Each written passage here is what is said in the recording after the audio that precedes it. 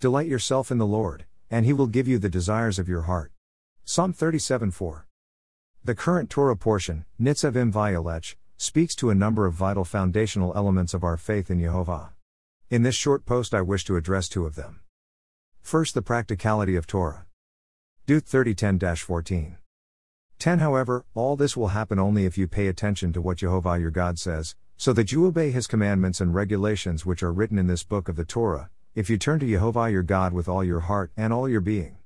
11 For this commandment which I am giving you today is not too hard for you, it is not beyond your reach. 12 It isn't in the sky, so that you need to ask, who will go up into the sky for us, bring it to us and make us hear it, so that we can obey it. 13 Likewise, it isn't beyond the sea, so that you need to ask, who will cross the sea for us, bring it to us and make us hear it, so that we can obey it. 14 On the contrary, the word is very close to you, in your mouth, even in your heart, therefore, you can do it. And I repeat, you can do it, you can obey the instructions of Yehovah, that is the Torah. But wait a minute, didn't Jesus/Yeshua die on the cross because it was all too hard for us, and we can only find peace and joy with God through His blood sacrifice? Doesn't Christianity teach us that it is all too hard for us, that we are hopeless sinners and can only find eternal life with God through the entry fee paid by God Himself on the cross, that we have no hope otherwise, no hope because we can't be righteous and obedient, that God's commands are too hard for us? There is something seriously amiss here. Please see my article for more on this massive and foundational issue. But there is more. He has given us the freedom of choice. I have set before you life and goodness, and death and evil, in that I command you this day to love GD, to walk in His ways and to keep His commandments. Life and death I have set before you, blessing and curse. And you shall choose life. Clearly, neither the Jewish people nor any of the Gentile people need to heed the call to obey the life-giving instructions of the Creator Torah, though here He is pleading with the Jewish people to do exactly that. But when we do, I have always loved Psalm 37:4 Delight yourself in the Lord, and He will give you the desires of your heart.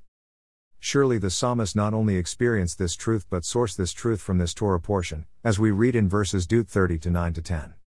9 The Lord your God will make you abundantly prosperous in all the work of your hand, for the Lord will again take delight in prospering you, as He took delight in your fathers. 10 When you obey the voice of the Lord your God, to keep His commandments and His statutes that are written in this Torah, when you turn to the Lord your God with all your heart and with all your soul. You will also note here that when you're delighting in the Lord, His is in you as well. And further, as we also read in this Torah portion last week, when we don't delight ourselves in Yehovah and turn back to Him with all our heart and soul, we risk Him hiding from us, and worse, hiding that He is hiding. There are always consequences to our actions. There are always choices, and we, at least in this life, are never free from having to make those choices, weekly, daily, moment by moment. Inaction is a choice, silence in the face of evil is a choice, remaining ignorant to His truth is a choice, but delighting in Him and His ways, Psalm 119, is the best choice. P.S. The King who hides.